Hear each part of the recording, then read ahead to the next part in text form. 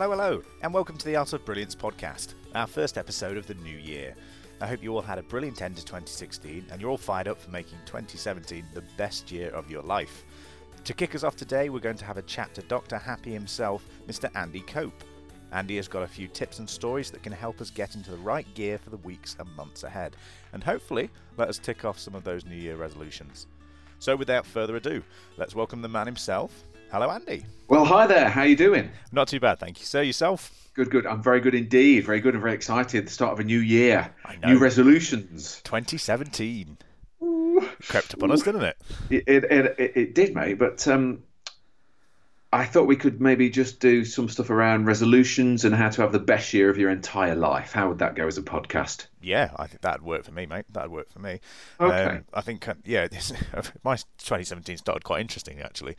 I don't know if you found this, but everyone seems to sort of completely change, their character, before Christmas and afterwards.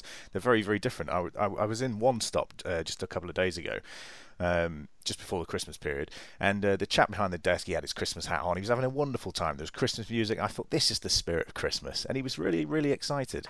And then we've been in again the last couple of days now. Everyone's back to work, and my gosh, he's the most miserable man alive.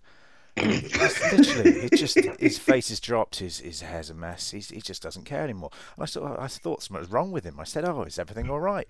And he just went, "Well, it's January, isn't it?" And I didn't know what to say to that. I mean, what's changed, mate? I mean, we changed a number, and it's all gone wrong. Well, this is kind of post-Christmas blues, isn't it? January is always a tough month because they always have this thing called Blue Monday, don't they, where they've calculated that there's a Monday in January and the credit card bills come in and you're carrying an extra stone of weight and the euphoria of Christmas has gone by. So if we address a bit of that today, then that will be good. I'll tell you what, should we start with something that I don't do very often, but I had a phone call yesterday from one of our customers who's a very very famous high street name. Okay. I won't name them, but they rang me up and said, "Andy, we're doing some staff training and we'd really like to include something that we've read in The Art of Being Brilliant called Jimmy's Diary." Okay. And that took me back to, we've got this resource here. We've got this, which I think is a really cool story, that we never use it. And I thought, well, maybe we could start the podcast with that. And it's not your riotous, laugh, full of fun stuff. I just thought if you're, if I could tell you a little story. Are you sitting comfortably? Yes. My feet are up. Then let's begin. Cup of coffee, let's go. Okay, so you have to picture, I won't read the whole thing, but you have to picture the scene. It's about an old guy, a very old guy actually, and he's creeping around in the attic. It's full of cobwebs. It's quite not very well lit.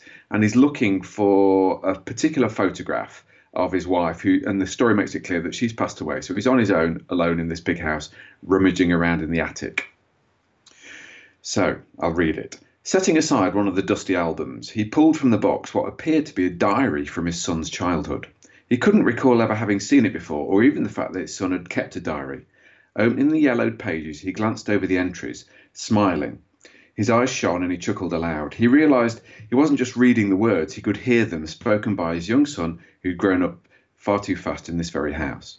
In the utter silence of the attic, the earnest words of a 6-year-old worked their magic, and the old man was carried back to a time almost forgotten. The spidery handwriting reflected on important issues for a 6-year-old: school, football, holidays, arguments with his big sister. But there was also an accompanying memory that his son's simple recollections of those days didn't tally with his own. He remembered that he kept a business diary of around the same time. So he closed his son's journal and turned to leave. Hunched over to keep from bumping his head on the beams, the old man stepped down the wooden stairway to his office. He wasn't sure what creaked most, the stairs or his knees. He opened a glass cabinet door, reached in and sought his business diary. He placed the journals side by side. His was leather-bound, his name embossed in gold. His son's was tatty and frayed, with a hand-drawn picture on the front. The old man ran a bony finger across the name Jimmy, scribbled on the cover. He opened his business journal and read some of the entries. There were notes from meetings, often very detailed. Every single day was crammed with business appointments, sometimes evenings too. He remembered back to those times. He sure was driven in his career. It was for the love of his family that he chased success so hard. The old man was drawn to an entry much shorter than the rest. In his own neat handwriting were these words: "Wasted a whole day fishing with Jimmy. Didn't catch a thing." With a deep sigh and a shaking hand, he took Jimmy's journal and found the boy's entry for the same day, June the 4th. Large scrawling letters pressed deep into the paper read, "Went fishing with my dad. best day of my life. Gulp. Oh. Right. So, as I said, we're not expecting anybody to be laughing at that story, because that is, I guess, when you come on The Art of Being Brilliant, we can do the fun and the frivolous and the funny aspect of The Art of Being Brilliant and the Science of Happiness. But actually, what we're really about is the essence of that story. And sometimes it takes one of our customers to point out to us that actually it's quite profound stuff there, because that's about life. It's about this 4,000 weeks we keep banging on about. The average lifespan to the people listening to this podcast is a paltry 4,000 weeks. Deadly serious stuff. Goodness me, that's quite a deep story, isn't it? Especially the two different perspectives on the thing as well. It is, mate. It comes back to some stuff that we spoke about in the previous podcast from the movie Sixth Sense. If you watch Sixth Sense, it's one of those movies you have to watch it twice to really get it. But there's a really classic line halfway through there where it's really spooky stuff, where the hairs on the back of my neck stand on end. This little boy says to Bruce Willis, "I see dead people." I'm thinking, I see them as well. That guy in One Stop you're talking about, he was alive in December, but he's dead in January. And it doesn't make any sense. We're hurtling through life at 100 miles an hour. Your weeks are zipping by in a blur. And I don't want to get to the point of being that old man rummaging around in the attic to get the importance that I've got to be alive now. I've got to be totally awake now. Yeah, no, I'm with you 100%. I've started finding myself, I don't know if you've done this before, if you've stopped being able to do it now, but found myself sort of going, oh, guys, do you remember when we did this? It was only a couple of years ago, and it was like 15 years ago.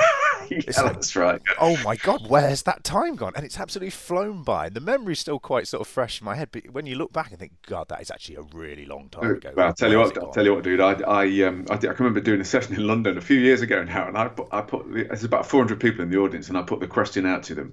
I was really excited. When was the last time you felt fantastic? When was the last time you felt happy and so full of vivacity and passion that you felt that you could take on the world? And this lady put her hand up and shouted out, 1973.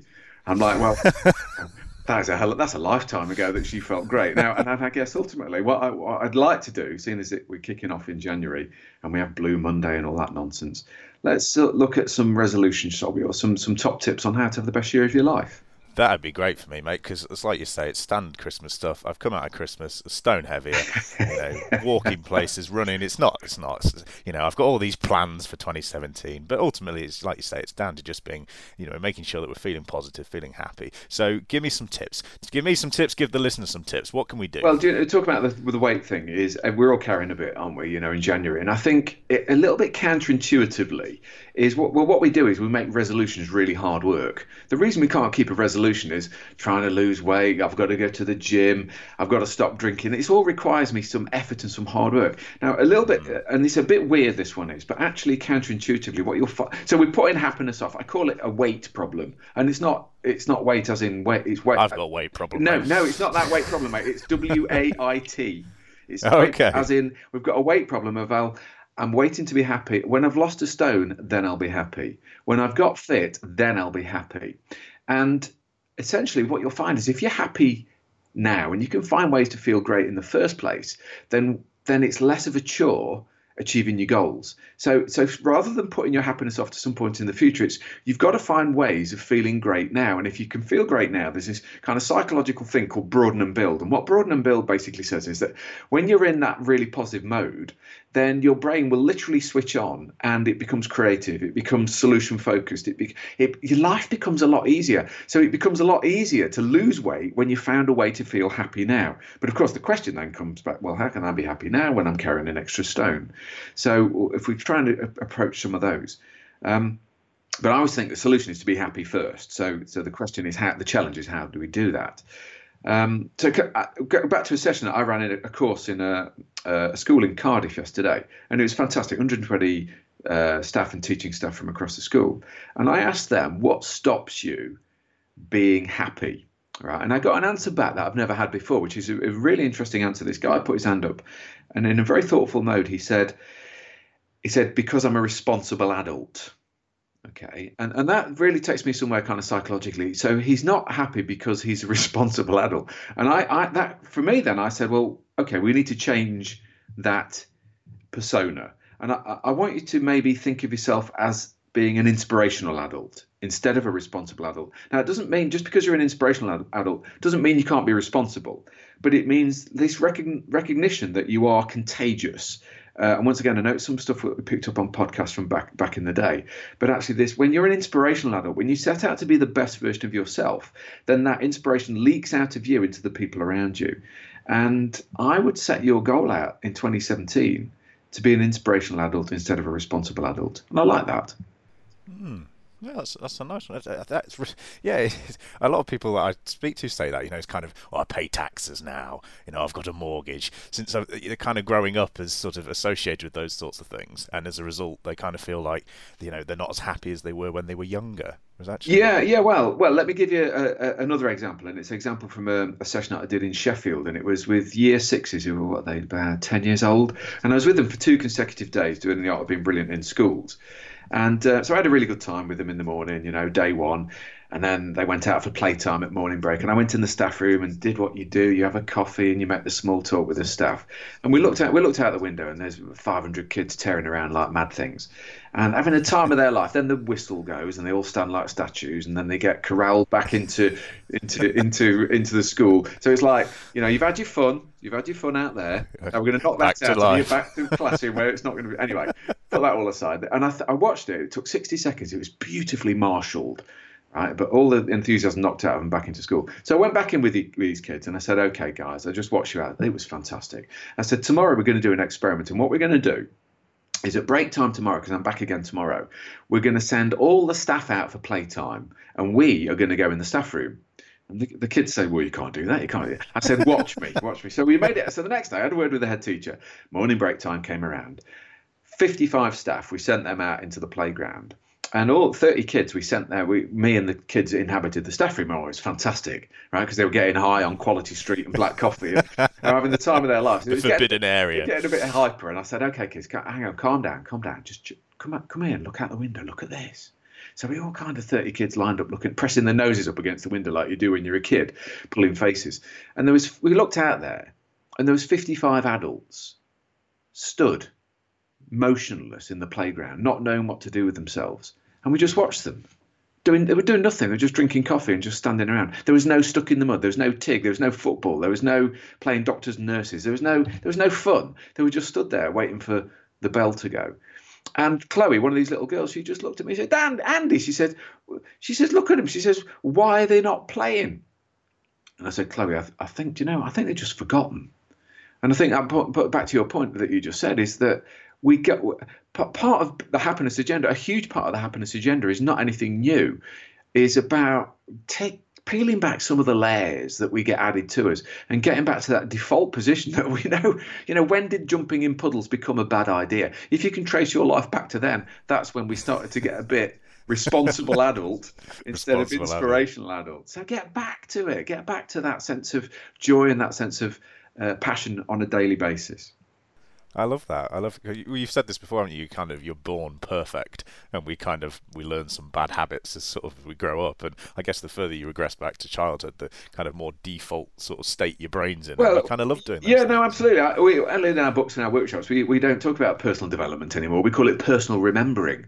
Yeah, remember where you used to be. Let's do it. Just go and do it. Starting each day with a kind of fresh attitude to, here's another opportunity for me to make a bit of a dent in the universe, and for the inspirational version of me to leak out and inspire the people around you. If you understand that your happiness and your well-being is not only good for you and your health and your sanity and your well-being, but it also impacts on the people closest to you, then why wouldn't you? Why wouldn't you at least put a little modicum of effort into being the best version of yourself? Right, you know me very well, mate, and I know you, and I love you to bits, and you know that it's taken me 12 years to not quite get a PhD, right? So I'm not the cleverest person right? But I've only just twigged, and maybe I've only just twigged that wherever I go, I'm there.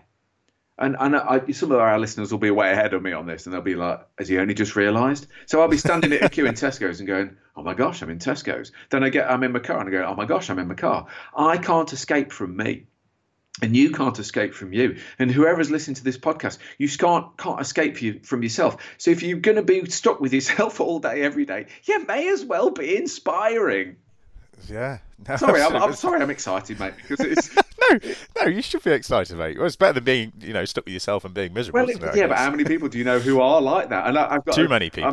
Too many. I'm about to do a radio interview, right, with a very well-known radio station. I'm going to talk to them about what I call Cloud9, and I love Cloud9 because Cloud9 basically suggests this: the answers to you being inspired. You already know all the answers. You already know what you need to do. So what I want you to imagine is there's a little version of you sitting up on a cloud up there today. Right, so with you maybe sitting there nice and comfortably in a lovely cotton ball cloud with your legs kicking over the side, right, and you surveying the world beneath you. And that little version of you up there is looking down upon you today. It's looking down at the real version of you. It's looking down at all the human beings scurrying around like mad things. And amongst those 7 billion people, they've got their eye on you, right? And that little version of you up there looking down on you today, watching you going about your life. What advice would that little person up there give the version of you today? How would that version of you looking down suggest that you think? How would it suggest you go about your life? How would it suggest that you run your to-do list? And I tell you what, it would say stop rushing around like a headless chicken and start being inspiring, wouldn't it? It's simple. Absolutely. Do you know what? You've actually just I've just had one of those moments where my head clicks, because I've got quite a bit of work to do this week, and I was thinking, oh God, I don't know how to do this. God knows how I'll fit this all in 1 week. And then when you're just sort of talking to that guy, I imagine him just going, just write it all down, what you've got to do, and put it down to some certain hours of the day. Yeah. Job done. Yeah, well, and you're right, the answer's already in there, isn't it? It's just kind of... You already know. The other counterintuitive one is as a kind of 2017 resolution, if you like, is I would suggest that you do less, but that you be more. And what I mean by that is everybody on the planet nowadays, we're so busy, infected with busyness, that we've got a to-do list. And you know, we had a chat before the podcast. You're rushing around, I'm rushing around. We've both got to-do lists longer than both arms, and we are never going to get through everything on our to-do list. And I'm not saying your to-do list is not important, but there's something over the other side that I call your to-be list. And your to-be list, I would argue, is pretty much everything as your 4,000 weeks goes by. Because your to-be list is quite challenging. It requires you to point the finger back at yourself and say, okay, honestly, and I mean honestly, pointing the finger back at yourself, who am I being while I'm doing that stuff? Am I being stressed and rushed off my feet and a bit, angry with myself and not being able to catch up and carrying the stone? Am I being a bit, stressed out? Or am I being inspired and inspiring? Am I being positive? Am I being creative? Am I being solution focused? Am I being the best example of me that I possibly can be? Because if you can be your best self on a regular basis, then spookily enough, mate, you get more done. So more of your to-do stuff gets ticked off. But ultimately, and the last time I want to mention this 4,000 weeks thing, the average lifespan, is at the end of your 4,000 weeks, right, there's going to be a bit of a do with some sandwiches, right? And they're going to be talking about you, all right? And they're not going to be talking about your to-do list. They're going to be talking about who you've been as part of their lives. And once again, there's no laughs in that, mate, but that is ultimately where the science of positive psychology and the art of being brilliant and all the stuff that falls out of what we do, yes, it's delivered with laughs, but my gosh, it's really not funny because it's about your 4,000 weeks.